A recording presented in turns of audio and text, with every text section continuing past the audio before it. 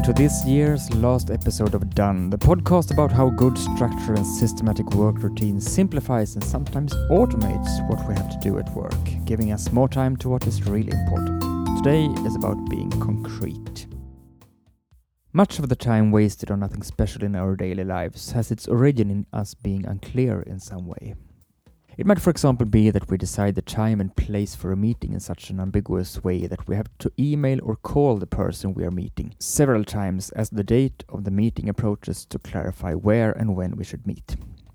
Sometimes we formulate what we have to do so vaguely that we do not understand what we meant as we see the note made on the to-do list a week later.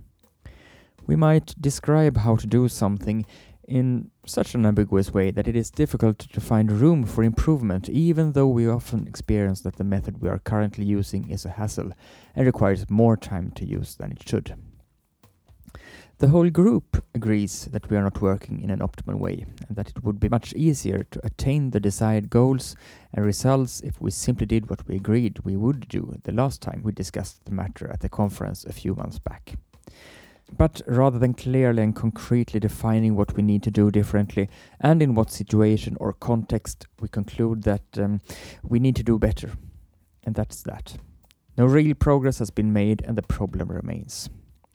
In a surprisingly large number of instances, I serve the purpose of being the one who helps my clients concretize and clarify things. I give immediate feedback and often ask, "Yes, but how?" several times in a row, almost sounding as if someone has pressed my repeat button. With a stubborn approach to attempting to clarify what's what, I seek a specific and concrete answer to this important question since it makes our work so much easier. Being distinct is to describe something as realistically as possible. Describing it concretely is to express something in such a way that you can see it vividly before you. You have described something concretely and distinctly if you can respond to it with the attitude of either yes, absolutely, or no, no way. If you are concrete when formulating what you are to achieve, it is easy to define the next step, and it will be a piece of cake to get started. But if you, on the other hand, are imprecise, you have paved the way for extensive misunderstandings and made it much more difficult to figure out what the next step is. Hence risking the entire project or task to stop progressing completely. Sometimes I think of the art of photography.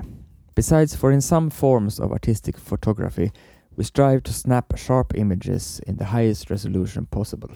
Doing so will provide us with as much information as possible to work with, both visually and technically. We will have the greatest extent of freedom to alter the image to our liking.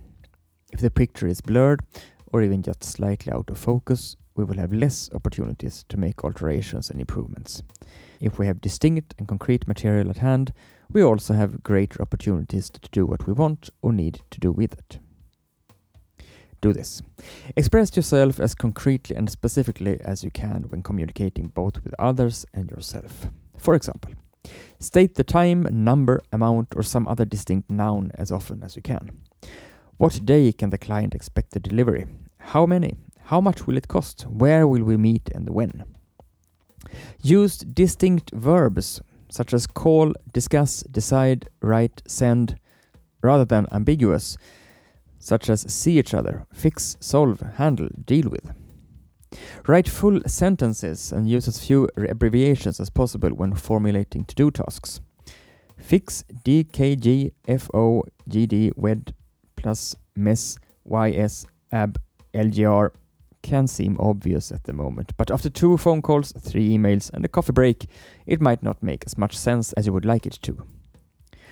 Rather than just thinking through how you usually perform the time-consuming routine you often do, draw and map it out as a process by letting each step be represented by a box.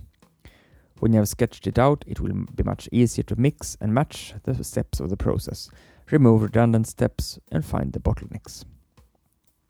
Concretely define what you need to do differently in the group in order to achieve better results, preferably expressed in terms of to-do tasks, rather than just saying that you will make a greater effort, since you are probably already working as hard as you can. The more concretely you express yourself, the fewer misconceptions and misunderstandings followed by last-minute emergency solutions will be the result of your actions.